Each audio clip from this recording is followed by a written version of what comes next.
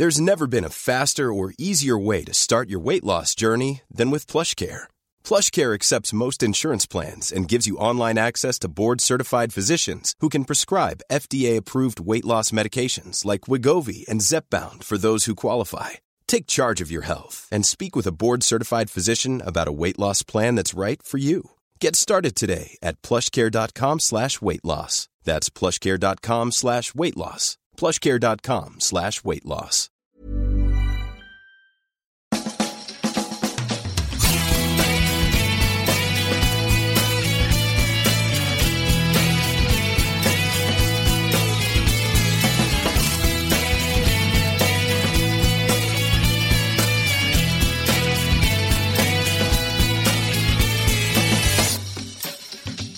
Hello and welcome to a brand new Arsblog Arscast right here on arsblog.com. How are you? Hope you're well. Thank you very much indeed, as always, for being here. As has been the case for the last few weeks, I'm just putting this podcast out when it's ready rather than doing the, record on a Thursday, put it out first thing Friday morning. Things move quickly, so it's probably the best thing to put them out as soon as they are ready. We have, of course, been sitting on some hashtag content because we have had some, I was going to say unofficial, but we've had some developments this week. And I think when David Ornstein reports that Arsenal and West Ham have got full agreement over the fee for Declan Rice, and when he reports that Arsenal and Ajax have got full agreement over the fee for Jurrien Timber, you can take it as read that those deals are going to go through beyond some kind of catastrophe with the medical or something like that. But that is basically as official as you can get without it being actually official. Official, I think is the technical term. So we will have a podcast for each new player, for Declan Rice, for Jurrien Timber. Those will be available exclusively to our Patreon members. We talk about the player, we talk about where they're good, what they're going to bring to the team, strengths and weaknesses. We analyse the deals themselves. But on the main website, free for everybody, we will have our transfer profile pieces, our new player profile pieces, I should say. Again, looking at what the player is going to bring to Arsenal. From a footballing point of view, those will be free to everybody, as is all the stuff that we do on arsblog.com and, of course, arsblog.news. There was an earlier podcast this week, myself and Tim Stillman, chatting about the arrival of Alessia Russo, the England striker, to Arsenal women. She signs, or has signed rather, on a free transfer, having left Manchester United at the end of her contract. We also talk about the other signings that Arsenal women have made this summer as well. All of that stuff, the usual Arscast stuff, all the blogs, all the columns, all the news, it is all free. And I don't know if you've noticed, maybe you have, maybe you haven't, but we have removed every single piece of advertising from the website. So you do not have any kind of distraction. We never did any pop-ups or video play ads or anything like that, but it's all gone. So it's all super clean, super nice. It looks good, especially good on mobile as well, so you can check the mobile sites. But it does mean that everything we do on Arsblog is supported by you, supported by the readers, supported by the listeners. And if you feel like signing up for Patreon, not only do you get the exclusive stuff that we do on there, but you're also helping us invest more back into the site itself. So the continuously developing coverage of the women's team, for example, more coverage of the youths, and basically everything that goes on at the club. So if you did feel like signing up, it would be greatly appreciated. It's patreon.com/Arsblog. That's patreon.com/Arsblog. It's set at $6, so I don't know what that works out at. Probably about €6, just under €6, £5.50 for a month. And like I said, you get everything that we do on there. You get access immediately to all the back catalogue, all the archives, and you help support what we do on Arsblog and Arsblog News every single day of the week. So there you go. Now, as for today's show, like I said, there have been some positive developments during the week, up to the point where I'm recording this anyway on Thursday afternoon. The two players I mentioned whose deals are set to go through. There's also William Saliba about to sign a new contract. And just as I'm sitting here, we have something that's actually happened. Arsenal have announced a new contract for Reiss Nelson. So we will talk about a few of the things that have actually happened and some of the things that haven't happened fully just yet, but we're confident will happen, and lots more besides. With me to do that on today's show, it's Andrew Allen. Hello, Andrew. Hello, Andrew. It's been a while. Hello, Andrew. Let's start with one of the things that did actually happen a little earlier today, Thursday, as we're recording. Reiss Nelson put pen to paper on a new contract in slightly unusual circumstances. I can't remember an Arsenal player having their contract expire, become a free agent for a few days, and then sign on again. But he has signed a 4-year deal, I think, with a 1-year option. What are your sort of overriding thoughts on this one? Yeah, a bit of an interesting one, isn't it? I mean, I think if you'd told anyone a couple of years ago that Reiss Nelson would be signing a new 4-year deal at the club, they'd have been surprised. Mm-hmm. I'm not sure that he did so much last season that he necessarily, warrants such a long-term commitment from the club. But at the same time, if we were going to lose him for free, I think it makes sense to tie someone down. He's still young. There's still value in the player. And I do think he's improving, has matured, and is heading in the right direction. Whether he's ever able to, rival Bukayo Saka, for a starting berth, I don't know. But, in terms of taking an issue off the list, you've got someone there who can play that role. We've got a lot of football next season. We need to rotate a bit more. I think we know that he probably can do it against some lower caliber opposition. And all in all, yeah, I mean, I can see how it makes sense. I mean, we've obviously decided that we have a set budget. We have some priorities. We've gone out. We've tried to deal with those. And this, I guess, was a priority a couple of windows ago, trying to get a kind of maybe explosive right winger who could rival Bukayo. But maybe we've decided to just sort of shift focus a little bit there. I'm pleased for him because I think, as he says in his sort of interview, like he's been at the club since he was 8 years old. He did say something interesting, which was that Arteta wanted to get him to sign the contract as far back as when he came back from Feyenoord last summer. So he's been sitting on that for a whole year and obviously had lots of options. Lots of people have approached him. No doubt, people saw that goal against Bournemouth and the impact against Forest, and they thought, okay, there's a player here. And he's English, homegrown status obviously holds some worth as well. So, yeah, there's lots of, I can sort of see both sides of it. Ultimately, I'm pleased with the player and hopefully he can kick on. Yeah, there is a bit to unpack, I think, because, he, when you think back a few years, was like one of the most highly rated players at the academy level. I remember going to one of the members' days a few years ago, and they were having just a short-sided game, small-sided game, I should say. And he scored a goal with an unbelievable flick. I think they even caught it and put it up on the official website. But he's had a lot of injuries. He's had a lot of unfortunate injuries, unfortunately timed injuries as well. Periods where you think, okay, he really needs to go and play now. And then he gets an injury and he stays and he doesn't play very much for Arsenal. And that's happened maybe 2 or 3 times. And I think there are aspects that you mentioned, budgetary. Arsenal, perhaps by the end of the weekend, could have spent £200 million, which doesn't leave you a great deal of money to go out and buy somebody who can cover both wing positions. He plays on the left, he plays on the right. So there's a sort of common sense aspect to that. The other thing I would say as well is that, Mikel Arteta won't give a new contract to a player just for the sake of it. If he doesn't think that player is going to contribute or can't contribute to the team, he won't give them a contract. He is a ruthless kind of a guy. If he didn't think Reiss Nelson was up to the job, particularly as the team is getting better and improving and we're going to play Champions League next season, he simply would not give him a deal. I think it goes beyond protecting his value and, down the line, maybe we sell him and that's good business and all the rest. But there's football, first and foremost, is your decision maker. What I thought was quite interesting was, I was thinking about it and I was thinking, well, why would he sign? He's not going to be first choice on the left. He's not going to be first choice on the right. He could go and play regular first team football somewhere else. He'll have a good offer because he can leave on a free, good money. I'm sure there were some convincing pitches to him as well. But he was asked about that in the interview with the official site, and he said, it's the way we played last season. I've been here for many years. I've been for good years and bad years. And last year, I've seen the rise that Arsenal have taken. taking them to new heights, and I feel like I want to be part of the journey. And we've talked about this in sort of abstract terms about, well, players want to come to Arsenal because it's the place to be. If you're a young player, this is a team on the up with a young manager, lots of good players. It's a very attractive destination if you're thinking of changing clubs. But that Reiss Nelson has sort of thought about his own playing time, which is probably going to be limited in terms of, in context of what he could have got somewhere else, and thought, no, I don't want to go. This is exciting. This is like everything I hoped Arsenal could be when I joined the academy. I think that's a really interesting part of the decision that he's taken.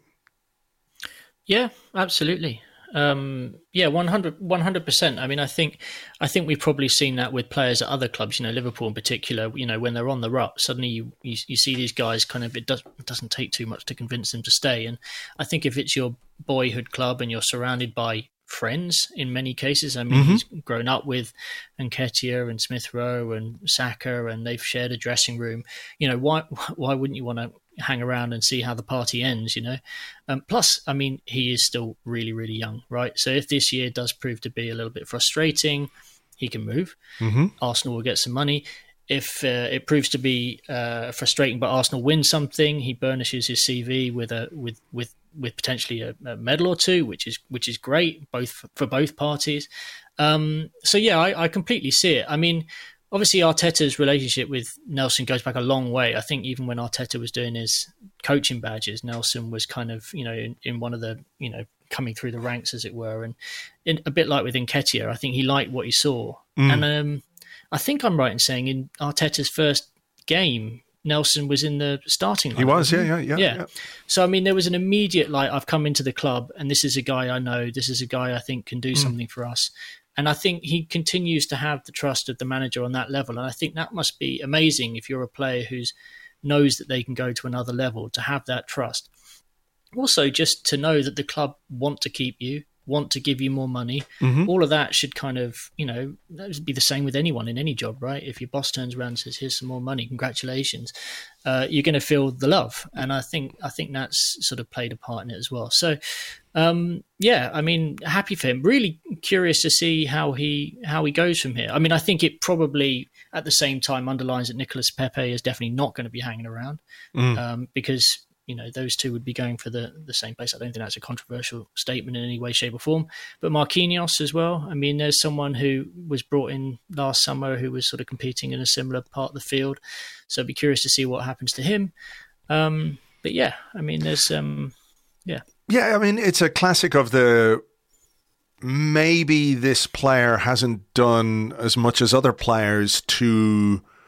Merit is not quite the wrong word, but to get a new deal, right? We've seen other young players do more than Reiss Nelson, but it feels like a decision that's been made based on the potential that they feel he has. And now, clearly, the onus is on him to push for a starting place. He's going to have to play second fiddle in a lot of the season, barring some kind of injury crisis, but he still has plenty to prove as a player that... Arsenal have rewarded him. They've shown faith in him. They've given him a new deal. I see talk of the wages and stuff like that. And, I'm not sure that, the big fee that's doing the rounds is going to be his basic wage. I think, when you sign on as a Bosman, I guess, or at the end of your contract as a signing on fee, that could be added in. There'll be bonuses, achievements, all those kinds of things, which could make the package as big as people are talking about. But he has plenty to prove, doesn't he? Not least to himself. We've seen flashes of him and what he can do, but the injuries, the inconsistency, the lack of availability are things that he's going to have to overcome if he wants to make this new contract a success. Yeah, and I think the real challenge for him is how does he do that in the limited game time that he's likely to get at the start of the season? How do you hit the ground running the moment you're on the pitch? How do you go and make that impact? And to be fair, last season, when he was first thrown in, half-time against Nottingham Forest, game kind of slightly nervy, and he made an impact. that was how you start to do that. And again, Bournemouth was another example. I know he didn't continue to do that. I mean, it would have been slightly ridiculous if he did come off the bench and make that impact every week. But yeah. it's that kind of impact that Arteta's obviously looking for, and consistency as well. How do you stay fit? How do you how do you just basically push the guys around you to be at their highest level as well? I think it was interesting last season as well, just watching him interviewed about some of the youngsters coming through behind him and how he was sort of, mentoring them a little bit about the mistakes that he made. Maybe he wasn't quite as mature, didn't take the opportunity so seriously because he was so talented. I mean, he was like the number one guy in the academy and people just assumed that he would, make it at Arsenal. And, he was given his debut by Wenger really, really early. Yeah. And it was just one of those weird things where you watch the player and you're like, what's holding him back? Like the guy that I've watched playing youth football, why isn't he able to just kind of, click his fingers and do the same thing? And it's taken him a while to kind of build the confidence up again, I think, once he's realised that it's not just as easy as that. And he's learnt lessons along the way. And I think that mentoring role is actually quite an interesting one now. And also just keeping that Arsenal thread. Per Mertesacker has talked about it in the past as well, how important it is to have academy kids in the first team squad, in and around the first team squad, who can show the pathway to the next generation as well. So it all kind of links up. Yeah, and look, it does. There's no sort of linear development when it comes to young players. Some of them can come through very quickly. Others take a while to mature. There are plenty of examples of guys who've got to his age, 23, 24. I think he'd be 24 at the end of the year. And then things kick off for them. And the only thing I would say is, there is a seriousness about Mikel Arteta's Arsenal and what he wants from his players, what he wants from his squad. He was very clear about what he wants in terms of recruitment, very serious about making sure he gets that. We'll come to that, of course, when we talk about how much money Arsenal have put down at the very start of this summer. So nobody is making any decisions on a whim here. So I think the gauntlet is now in his court. I'm mixing my metaphors all over the place there, but I mean, you could throw a gauntlet into the other side of the you court. Could, you weird, could. Yeah. But why have you brought a gauntlet to the tennis court? You fucking idiot. But I think it's on him now that this is a big show of faith, and I'm curious to see how he does. Speaking of contracts, it hasn't been announced yet, but it does appear as if William Saliba's new deal is going to be announced imminently. Maybe not by the time we finish recording this, but certainly in the next day or two anyway. That appears to be the thing. I saw the internet sleuths have got William Saliba's agent on Instagram, posting pictures of the room at London Colney where they do the signings, pen in front of him, all the rest of it. 2 + 2 definitely equals 4 in this case for sure. But that's another big one, having tied down Saka, Martinelli, Big Gabby. Who else? There was another one. Ramsdale. There might be another. Saka. Yeah, said Saka. But I'm guessing, along the way we'll probably look at Martin Odegaard, Ben White, players like that.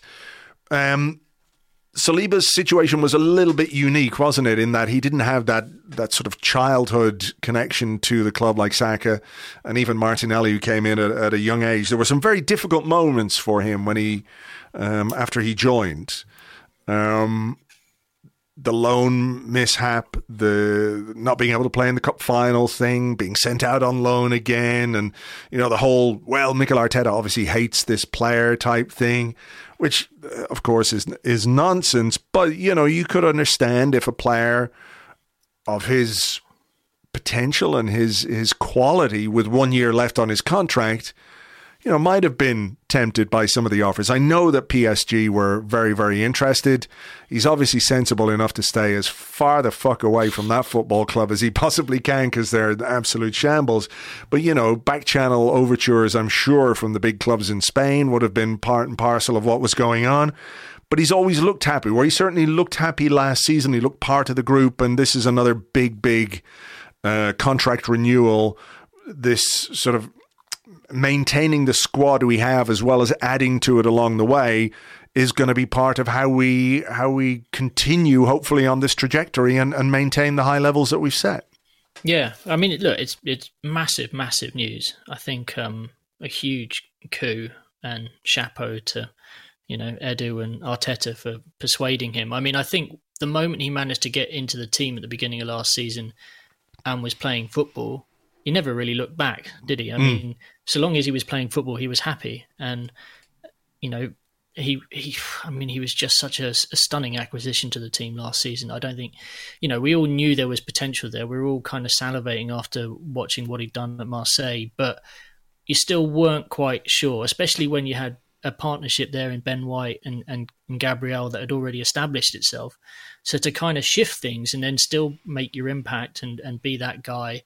And then if anything, to have it underlined that the moment you're not in the team, everything kind of falls apart.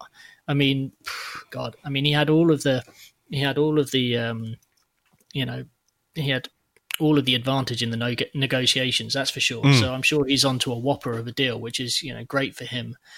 I mean, in terms of the contract situation overall and maintaining that core, yes, fantastic. We've got a young group who are, between 22 and 25 now throughout the entire team, who look happy, are believing in the project, seem settled, happy that the manager's around, believe the manager's going to be around for a while as well. I'm looking at our contract situation overall, and once Saliba signs, the players who have only got 1 year, so up to 2024 left, will be Pepe, who we expect to leave, Cedric, El Neni, who's had his contract extended for the year. There's then, Xhaka and Jorginho, who actually have +1s. Obviously, we know Xhaka's off, and Holding. And then there's a couple of goalkeepers. But, you're basically 2 years ahead of things now, which is exactly where we needed to be. So, yeah, I mean, that's a huge achievement in a short period of time to persuade the core to extend and to know that you now only have to deal with a bit of the chaff, really. So they've done really, really well there. It also means that all of those guys, if anyone comes after them, we can ask for big money now. Big money.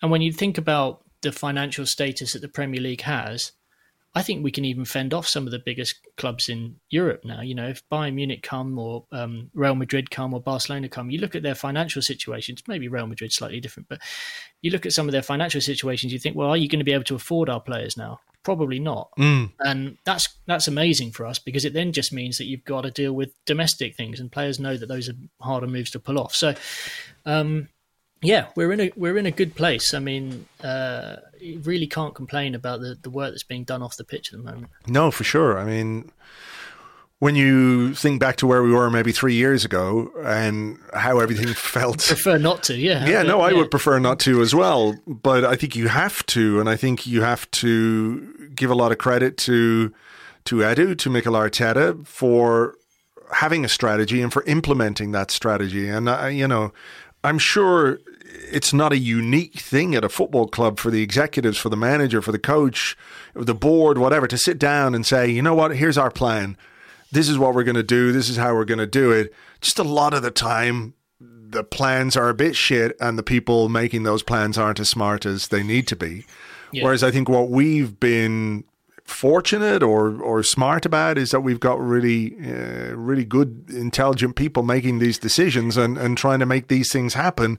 They've executed a very good plan, and I think we're some way from completion, obviously, but again, going back to where we were, it's chalk and cheese. I think we've got two teams growing together, right? We've got the executive team and the guys who are around Edu growing together, because that team has pretty much started from zero once Rouse and Leahy went, right? I mean, there was so much turnover there for a while. The introduction of Richard Garlick, obviously. We know that Tim Lewis is quite heavily involved, but then you've seen some of the other positions that James has written about in the last few months, kind of filling in and around Edu on the sporting front, the contracts. And I know Edu and Arteta obviously get a lot of the headlines. I mean, it's natural. Those two do have the most prominent positions. But I do think there's a whole team there who are now able to kind of simultaneously tackle some of these challenges, whereas maybe all the eyeballs were on one particular deal, one particular project. But you're seeing this summer that 2 or 3 things are happening simultaneously, more than that really, with some of the outgoings as well. So yeah, I think it's a credit to them. I'm glad to see they're growing together. They seem to have their shit together, which again was certainly not the case, as we said 3 years ago.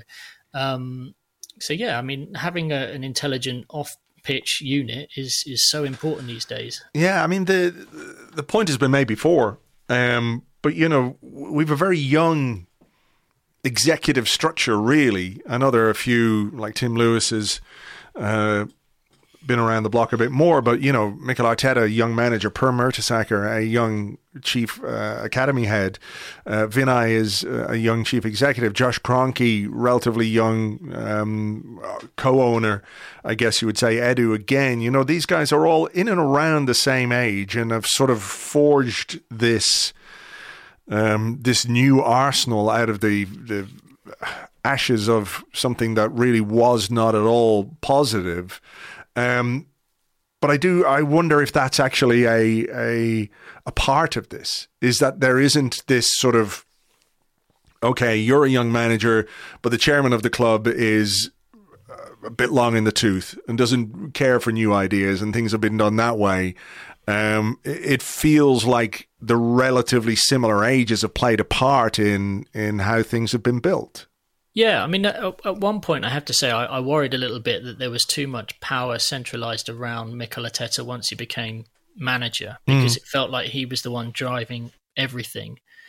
But now that I sort of pull back from that a little bit, while I do think he is an absolutely, you know, the integral part of the entire machine, you are looking around and thinking, okay, we're filling the club with football intelligence, with, you know, legal expertise, all the rest. Like there's more of a structure there, and it may have come about organically rather than the kind of Raul plan of trying to stick certain people in certain positions and creating this kind of very rigid, you know, 4-person executive team and all the rest of it. This is sort of just, they're filling in the gaps with the expertise as they realise they need it. And I think that's a good thing. We'll see how it plays out. I mean, as far as I can tell, for, you know, Arteta's showing no sign or interest in moving elsewhere, which is exactly what we want. I assume he'll get a new deal at some point. There'll be something offered to him. We obviously tied down Edu, which is something that Arteta wanted, and that didn't happen too long ago as well. So, yeah, it's there's a level of stability, and stability is good, especially if you're, you know, heading on an upwards trajectory, because it doesn't take much. A couple of things come out of the, you know, you pull a couple of pieces out from the puzzle, and it all sort of starts to, you know, look a bit of a mess. And that happened a bit at Liverpool. It's just taking them to kind of, you know, a season or two just to get back into the groove again. So, yeah. Yeah, the football executive Jenga, if you like. But I also think that having that structure that looks like it's effective is part of how you get these things done. I don't think it hurts at all that you have a very compelling man at the top of the tree, the top of the footballing tree, I would say, anyway, in Mikel Arteta. You know, I don't really pay too much attention to what Danny Murphy says, but I did see a clip of him doing the rounds this week where he was on some show. I don't know what it was, but he was talking about how he met Declan Rice outside a cafe. And, you know, Declan Rice was telling him just how amazing Mikel Arteta was and what sort of vision he sold to him. I'm sort of extrapolating here, but he's a very charismatic guy in his own right. You know, he can be a bit straight down the line, but I'm pretty sure when he's sitting right in front of you and he's telling you, you know, Andrew, I've got a place for you in this team, and this is what we can achieve, and this is what we can do, and this is what you can become. It's like you walk out of there going, okay, I'm going to run through walls for this guy. And that basically is what we've seen from these players. You know, we saw it last season. Yes, we ran out of steam and all the rest of it, but you can see that these guys are super motivated. And it's not just to, you know, win the football matches that they play. They're sort of bought into what this culture, I guess you would say, this changed culture is at Arsenal now under Mikel Arteta, that this is what he said he was going to do. If you look back in his first interview, or the first couple of interviews that he does, and he basically says, this is what I am going to do. If you're on the boat, if you're not on the boat, you can get off, whatever it is, you know, his non-negotiables, all the rest of it. He literally said, this is what I am going to do. This is the way things have to be. And here we are. This is the way things are now. And, you know, it's going to be fascinating to see how you continue to build on that, because I'm not saying it's easy to do what he did, because it's not. It absolutely is not, to sort of rebuild something, rebuild the football team, rebuild the connection between the fans and the team, you know, through a period where we all know there were outside difficulties with COVID and the Super League nonsense and all the rest of it. You just nearly gave me a heart attack there. Thank you. I didn't know what that was. But dropped a pencil. You dropped a pencil. I am very easily startled. I really am. But I'm not saying that's easy, but it's sort of fairly apparent what you need to do, right? Doing it's another thing. But once you get to that next level, where do you go from there? And how do you continue to sort of bring people on board and keep them on board and convince them of the work that you want to do at this football club? I'm really fascinated to see what happens in the next couple of years. Yeah, I mean, I think one of the things is you don't stand still, right? You've got to keep changing things, keep freshening it up, bring in new people, bring in new ideas. I mean, we're seeing that right now, right? You know, it would have been quite easy, I think, maybe to sit on Partey and Xhaka for another season and just sort of hope that they can do a job. And it takes a big, bolder move to go and say, I'm going to start restructuring this while we're still improving. And I think that's definitely one thing. I mean, I think we might be touching on it, but we don't know what the situation is with the coaching staff, but whether there's a decision being taken to try and freshen things up there, to bring in some new ideas, or whether it was just Steve Round came to the end of his tenure and decided that it was time to try something new himself. We don't know, but that's the breaking news today, isn't it? Yeah, Steve Round, who's one of Mikel Arteta's assistants, has left the club by mutual consent. I remember not long after, I mean, he was there from the start. He was one of the first people that Mikel Arteta brought in when he arrived at the club. He's a very experienced coach. Didn't we do a transcript of some interview that he did with, was she a golf professional or a golf podcaster? Or really random, yeah. It was something along those lines, because he really keeps a low profile. Yeah, he did happen to appear on some random podcast. It was quite odd, but it was also very interesting. You know, he spoke very well about what Arteta was trying to do, and you can understand when he's a young coach, bring in some experienced people around you. You know, Steve Round had been, at a number of clubs and had plenty of years under his belt. So when you're starting off in your coaching career and your managerial career, to have those kind of sounding boards, I think is very interesting. It's also one of the things that Alex Ferguson used to do quite regularly, was to change up his coaching staff. We know that Arsene Wenger stuck with people for a long time, and I'm not being critical of that, because there was a long time where it worked really well, but there were also, maybe times where you thought, okay, could you do with a different guy in that position? Could you shift things up a bit? And I think towards the end of certainly in the second half of his tenure, there were more frequent coaching changes. You know, as the game developed and different things developed, you needed maybe different people in there. So it will be interesting to see who comes in. Will it be a promotion from within? Is that the way, we have a couple of young coaches in there who might think, okay, this is the club for me because I can see a pathway to a more involved role. And then you bring in somebody else who's quite young and they can grow. Or does he bring in somebody else who's experienced, a different kind of experience? We're in the Champions League now. We're fighting for titles now, fingers crossed. Maybe you need something a little bit extra in that regard. So it's one of those where you imagine it's going to be filled, but quite by who, we don't know. Yeah, I mean, he may look at it and go, I don't necessarily need someone else. I mean, he's got Albert Stevenberg, who's, been operating as a assistant himself, and was a more prominent figure. Took over when Arteta wasn't able to be in the dugout a couple of times, that type of thing. So, I don't know whether there's a sort of a good cop, bad cop relationship that was played between Steve or Steve Round and Albert. That's whether you need to try and sort of find that balance again somehow.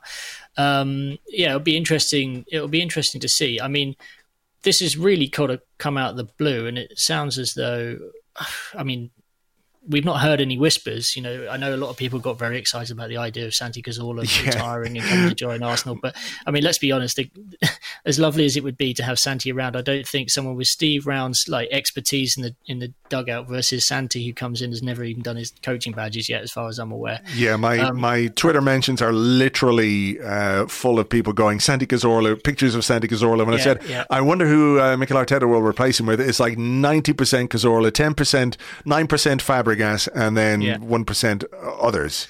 Yeah, well, I mean, we know it's not going to be Fabregas because he's just taken a job at Como B, hasn't he? Or the club he basically part owns as well. So I think he's going to keep himself busy as well. Who knows? I mean, it's kind of interesting to see. I mean, it'll probably end up being someone we've never heard of, some kind of low-key guy, because that's basically where Arteta's shopped so far, hasn't he? I mean, Miguel Molina and Carlos Cuesta, Nicolas Jova, Andreas Georgson while he was at the club. These were kind of guys who had specialties who he'd probably met along the, his own journey, but not necessarily high-profile names, because you don't really need a high-profile name to do that type of thing. No. Those people have probably got their eyes on bigger jobs, maybe. Well, that's it. That's it. I'm curious to see what he does, whether he promotes from within and brings somebody else in to fill one of those positions. I mean, what's been really interesting is that Arsenal have been very, very cagey about who fills what role at the club in a way that they didn't used to be. There used to be a dedicated page on the club website that detailed the bios of each of the staff members and all the rest of it. And that got stripped away quite a while ago. And there's just not been anything like that since. They don't really talk about the staff too much. Occasionally they'll get the opportunity to do a feature on, Arsenal.com, but mostly they are kept in the background and they're focused on the players. We'll see. I mean, you can find out. I mean, you go to Training Ground Guru and they'll give you, the basic information on there. But yeah, we'll be curious to see what happens. And look, a bit of change at coaching level is no bad thing as well. Presumably everything, with this one is as they say it is, mutual agreement. There's no sort of falling out or anything like that. So let's see what happens there. You mentioned him a little while ago, Granit Xhaka. Hasn't happened officially, but he's had a medical at Bayer Leverkusen. That is an imminent announcement. Oh, it's just happened. No way, really? I've just refreshed the Bayer Leverkusen website and it has happened. So I better post a Arsblog News thing. You do an Arsblog News thing there while I keep talking. So Granit Xhaka, now a Bayer Leverkusen player. I mean, there was a point where this summer, despite the fact we all kind of knew in inverted commas that he was going to go, this has happened more than once, where we all thought he was going to go. After the Crystal Palace thing, we thought he was going to go. There was talk of Hertha Berlin back then, I think it was. And then, of course, there was that last summer? The whole Roma thing? Yeah. Yeah. So, I mean, that was only 12 months ago. You keep working away there. It did look like he was going to join Roma. He was, talking about it himself, and then he ended up back. So, like, if Granit Xhaka had come back and unpacked his suitcases, it wouldn't have been the biggest surprise in the world, given what's happened before. But he's now a Bayer Leverkusen player. Fee somewhere in the region of £21 million, which is a lot better than we thought it was going to be a few days ago. And I think probably the right move for all concerned after, what has been an eventful period in North London for Granit. Yeah, I've just got a quote from him here. He says, "I see Bayer now as a club with a great future. Discussions with the management have been incredibly motivating. Everybody here is ambitious and wants to achieve something." I like that. It's quite vague, isn't it? Something, just wants to achieve something. I just want to achieve something. don't he's we keeping all? the number 34. He looks very happy. He's smiling. Yeah, good for him. Look, I always liked Granit because he always sort of said it like it was, right? And I kind of respected that. And every time you ever spoke to anyone in the club, they were always like, he's so important. He's central to everything. He's the best trainer. He's, the leader in the dressing room, the big voice. It leaves a void. And I think that's why the club was so intent on getting someone who had leadership qualities. You're replacing him with Declan Rice, who's a captain West Ham and, an England international. But there's no doubt that he'll be missed. And I'm really, really, really chuffed for him that he went out on a high note, and to get those, 2 goals on his final appearance, and to have the supporters kind of cheering his name and give him a standing ovation. I mean, it's just such a lovely story in the end, and it means that his relationship with the club, whatever happens now in the rest of his playing career, will continue for the rest of his life. He'll be welcomed back with open arms. He'll be, who knows? It'll be the Ray Parlour role in 15 years. Heading off to whichever country we've sponsored or whatever, riding. Yeah. Granit Xhaka doing the Cobra bombs in, I'm not sure it's quite going to work in the same way. Probably more likely Granit Xhaka, Arsenal coach. He strikes me as being someone who's got that probably in his mind. Sure. I mean, there are obviously things that have happened during his time here, ups and downs. I mean, people, that old phrase, you could write a book about, that thing or the other thing. I think you could definitely write a book about Granit Xhaka's time at Arsenal. Have we got any quotes about Arsenal from Granit? I've got something here. So Edu has said, Granit has been a big part of our club for a long time. He's given us great commitment and quality over the years, playing such an important role in our progression and success. He leaves with our huge respect and thanks. We wish him all the best for the future. Arteta adds, we're saying goodbye to a fantastic player in person, loved by all of us. It has been an incredible journey together for him, and he has given absolutely everything for the club. The influence Granit has had on his teammates on the pitch and colleagues at the club will tell you just how popular he is. We cannot thank him enough for his service, yada, yada, yada. We wish Granit and his family all the best in the next steps for their lives. Yeah. Okay, there you go. I mean, look, I will admit that he is a player who, over the years did frustrate me at times. There were moments where I thought, but you can't really knock how he responded to a situation, I think, that wasn't always of his own making. I'm not, what's the word? Abdicating is what a king does. I'm not saying he didn't have any responsibility for what happened, but I think, that period before the Crystal Palace game was turbulent, to say the least, and the delay in naming him captain and all that kind of stuff. But to come back from that, again, going back to Arteta, who had only just come into the job, obviously, he has packed his bags, he was ready to go, and Arteta convinced him to stay in circumstances where, I think the easiest thing for him as a player would have been to just say, fuck this. That was terrible. Even if he felt justified by what he did, which I think he actually did, the easy thing would have been to just go somewhere else and put that behind you and become a footnote in, the history of Arsenal. But I think, he had the strength of character, if you like, to face that up and to turn, not everybody, but to turn a lot of people's opinions of him around. And that's a rare thing to do in football, which is a very, very unforgiving industry to be in. If you get on the wrong side of the fans, it is basically not impossible, but it's so difficult to turn that around again. Yeah, it's very, very difficult without it being a kind of almost like, cult figure, joke figure type thing. Yeah, he's done well. I mean, I know we were talking earlier about, you were referencing that Danny Murphy thing about how persuasive Arteta can be. I mean, Arteta had only been in the job for 2-3 weeks when he had to face this issue. I mean, the issue was bubbling away, but the fact that the transfer window opened and Xhaka had an offer and he was ready to go. And even at that point, Arteta was able to, persuade this guy who couldn't have been at a lower ebb to stick around, sold him the dream. and has managed to pull that off. I mean, it's just a shame that it didn't end with a Premier League title, really. But yeah, I mean, other than that, I mean, Granit couldn't have hoped that the last couple of years would go any better. So yeah, I mean, well done everybody really to work on that, not give up on things.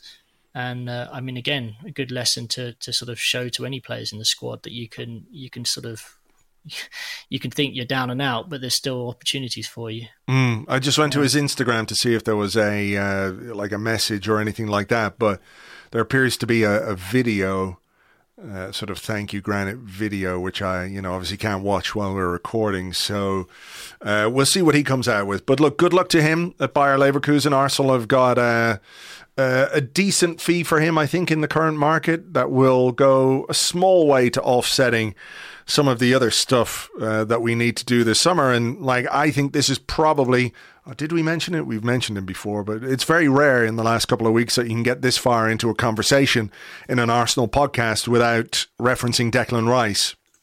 From what we understand, the medical is taking place on Friday. When exactly there's going to be an announcement, we don't know. But he is going to become the club's record signing, £100 million plus £5 million in add-ons. The £100 million to be paid over the course of 24 months in 3 installments. That is a lot of money to pay in a short period of time.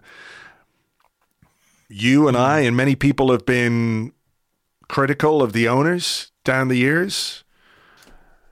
I think when it comes to how they have backed Mikel Arteta and the vision that Mikel Arteta has sold them, he's probably sold them the same vision he sold Granit Xhaka and all the players that he's brought in.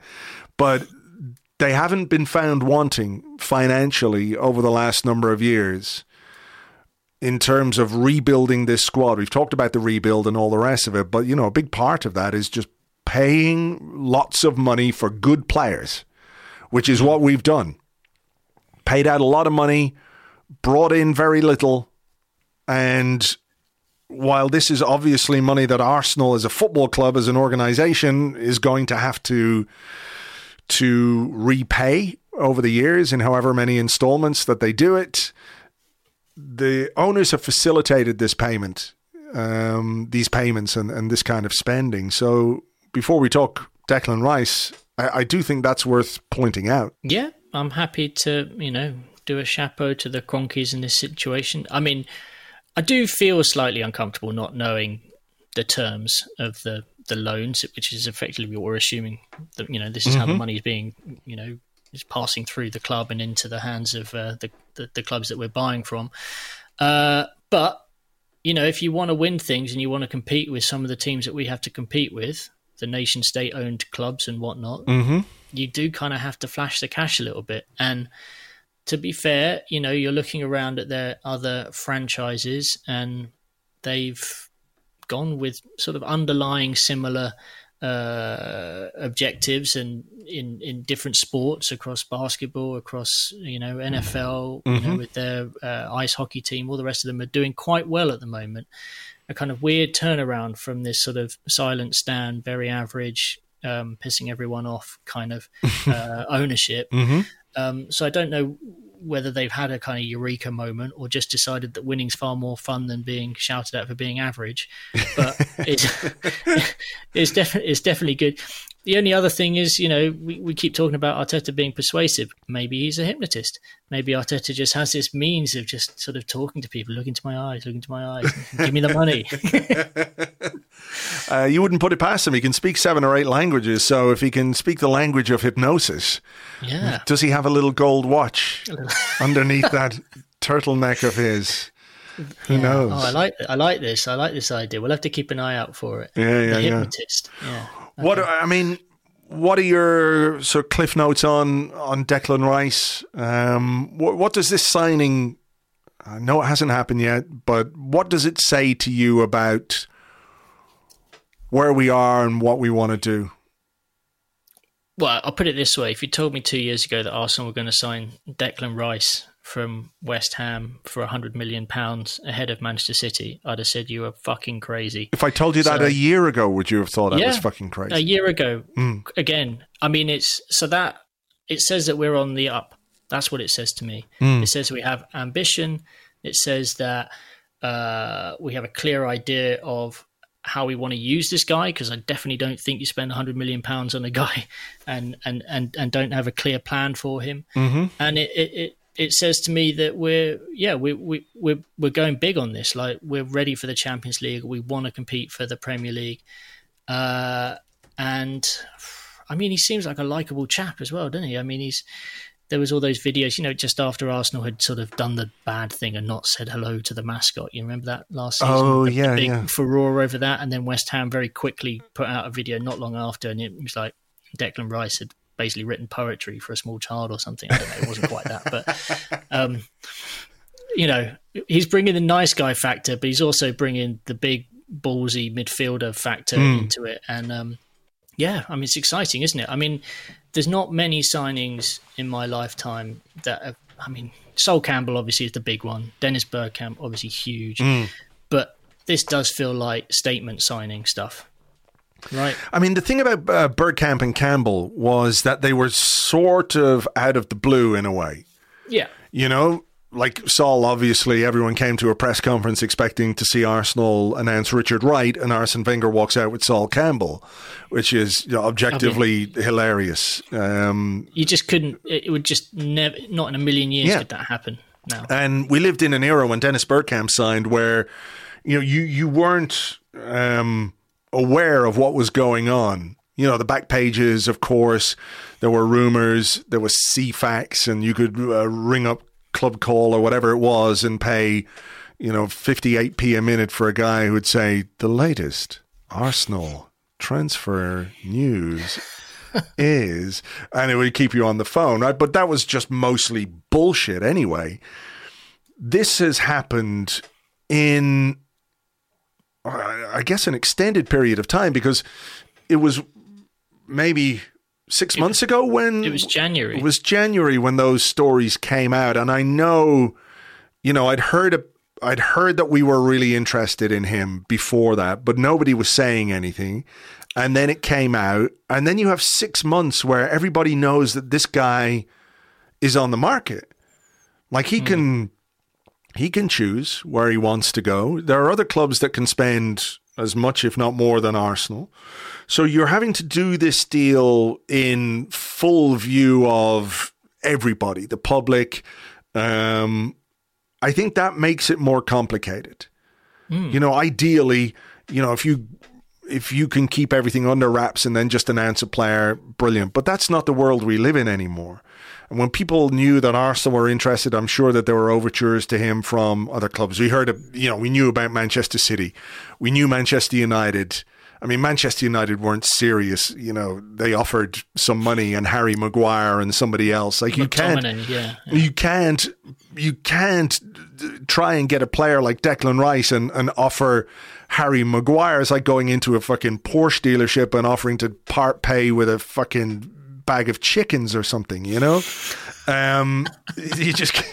can't. But we knew that Bayern Munich were interested, and seriously interested as well. So I think, as we think about this as a signing, and we've got a much more detailed podcast to come for our Patreon members. We'll look into Declan Rice as a player and all the rest of it, but as a deal that has been done in the full view of everybody in football, I think, Arsenal deserve massive credit for pushing the boat out, which they have. £100 million, £105 million. It's an extraordinary amount of money, but they've got their man. They set their sights on him in sort of the same way they did with Gabriel Jesus last season, convinced him this was the place to be, and they've got their man. And I think that's a huge credit to everybody.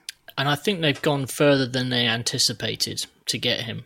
Because winning the Conference League, City coming in at the end, I think Rice having a good World Cup, all of these things kind of snowballed, and his value just sort of went high. Bellingham moving to Real Madrid as well. All of these things kind of, you sort of thought, oh God, the price is going up and up. I have to say, I remember the day that, I think it was Gary Jacob in the Times wrote the story up about Rice, and we had a chat about it, and you said, oh, I've heard about this. And then you suddenly saw quite a few other journalists had almost been sitting on the story. Mm-hmm. And I was kind of wondering, well, if it comes out now, this is not good news for Arsenal because, as you say, a 6-month run up to something like this, anything can happen. You don't want that out in the public, but it was. And somehow, as of with Thursday, we're 24 hours potentially away from it becoming a reality, which is incredible. And then, hopefully he'll be on the plane to Germany on Sunday and training, and who knows, you might see him for 15 minutes playing a friendly in a week's time. Yeah, that's mad. I'm sure that the manager will want to have him and Jurrien Timber from Ajax. That's another one. David Ornstein gave us the "it's done" without it being officially done tweet updates during the week. So, between Havertz, Rice, Timber, it's a very strong start to the transfer window from an Arsenal perspective. Yeah, it definitely looks like someone said, you got £200 million, go and spend it. And they've gone and spent £200 million. Yeah. Just to go back to what you were saying about Rice and pushing the boat out, I do think that's true. I think they probably ended up paying more than they would have liked to pay. But if you are willing to pay £100 million for Mudryk, which we apparently were in January, I don't think going the extra mile for Declan Rice is anywhere near as much of a risk as it would have been, for Mudryk, who's clearly talented, but still very raw. Yeah, no, that's true. I mean, we don't know the specifics of how the Mudryk deal was propositioned, right? It sounded like our terms of payment weren't exactly enticing for Shakhtar at the time, but. Exactly. Man for man. I mean, you look at Declan Rice and he's a player with Premier League experience, international experience, captain of a football club, a very good player, still young, 24, plays in the position that's arguably the most important on the pitch, right? Mm-hmm. You're going to have to pay a lot of money, especially in this market, English tax, fellow London club, Aggie West Ham fans getting annoyed. All of it adds up. It was a big price, but let's hope it was worth it. I think it will be. I genuinely think he's a player who you look at and you think, I don't worry too much about him settling in. Yeah, it feels kind of like the right player at the right time, Famous last words. Yeah, they are. But hey, I said them now, so I can't take them back. Look, we had better leave it there. There will, of course, be more to come over the course of this summer. Like I said, we'll have some podcasts for you over on Patreon. As soon as these new signings are announced, you get your podcasts. For now, we'll leave it there. Andrew, thank you very much as always. Thank you very much. Here's a cool fact. A crocodile can't stick out its tongue. Another cool fact, you can get short-term health insurance for a month or just under a year in some states. United Healthcare short-term insurance plans are designed for people who are between jobs, coming off their parents' plan, or turning a side hustle into a full-time gig. Underwritten by Golden Rule Insurance Company, they offer flexible, budget-friendly coverage with access to a nationwide network of doctors and hospitals. Get more cool facts about United Healthcare short-term plans at uh1.com. Quality sleep is essential. That's why the Sleep Number Smart Bed is designed for your ever-evolving sleep needs. Need a bed that's firmer or softer on either side? Helps you sleep at a comfortable temperature? Sleep Number Smart Beds let you individualize your comfort, so you sleep better together. J.D. Power ranks Sleep Number number 1 in customer satisfaction with mattresses purchased in-store. And now, save 50% on the Sleep Number Limited Edition Smart Bed for a limited time. For J.D. Power 2023 award information, visit jdpower.com/awards. Only at a Sleep Number store or sleepnumber.com. Thank you very much indeed to Andrew. You can find him on Twitter. He is at @AllenSport. That's at @AllenSport. So that is just about that for this week's show. Hopefully we can get some confirmation over the weekend of the things that we thought were going to happen but haven't happened yet, which are, of course, William Saliba's contract and the confirmation of the signings of Declan Rice and Jurrien Timber. Arsenal are going to Germany on Sunday, I believe, for a bit of a training camp before we play a game against Nuremberg, I think on Thursday. After that, preseason really kicks off. There's the US tour, of course, with the MLS All-Star game, then games in New York and Los Angeles. I will be out in New York and LA, so hopefully we can catch up with a few of you there, but we'll give you more details on any bits and bobs that might be happening in the next week or so. So for now, Thank you very much indeed, as always, for listening. Have yourselves a great weekend, and we will catch you on the next one. Until then, cheers. Bye-bye.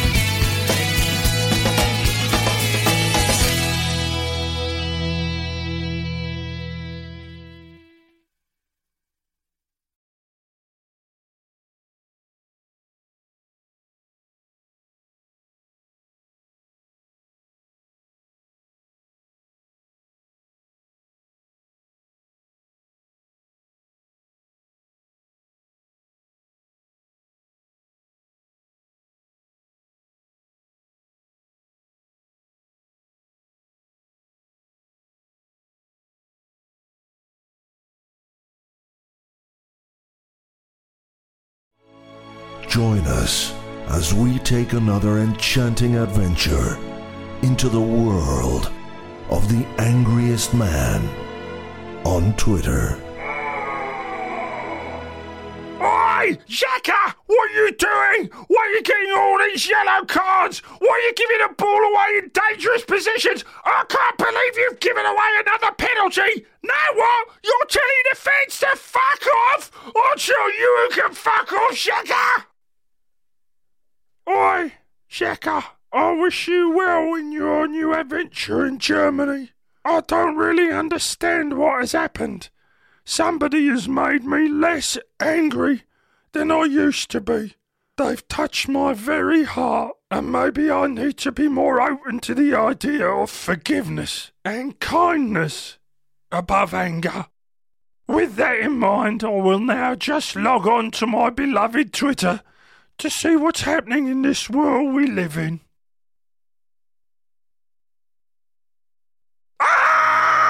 Next week, another madcap laugh-a-minute romp with the angriest man on Twitter. Everything is shit!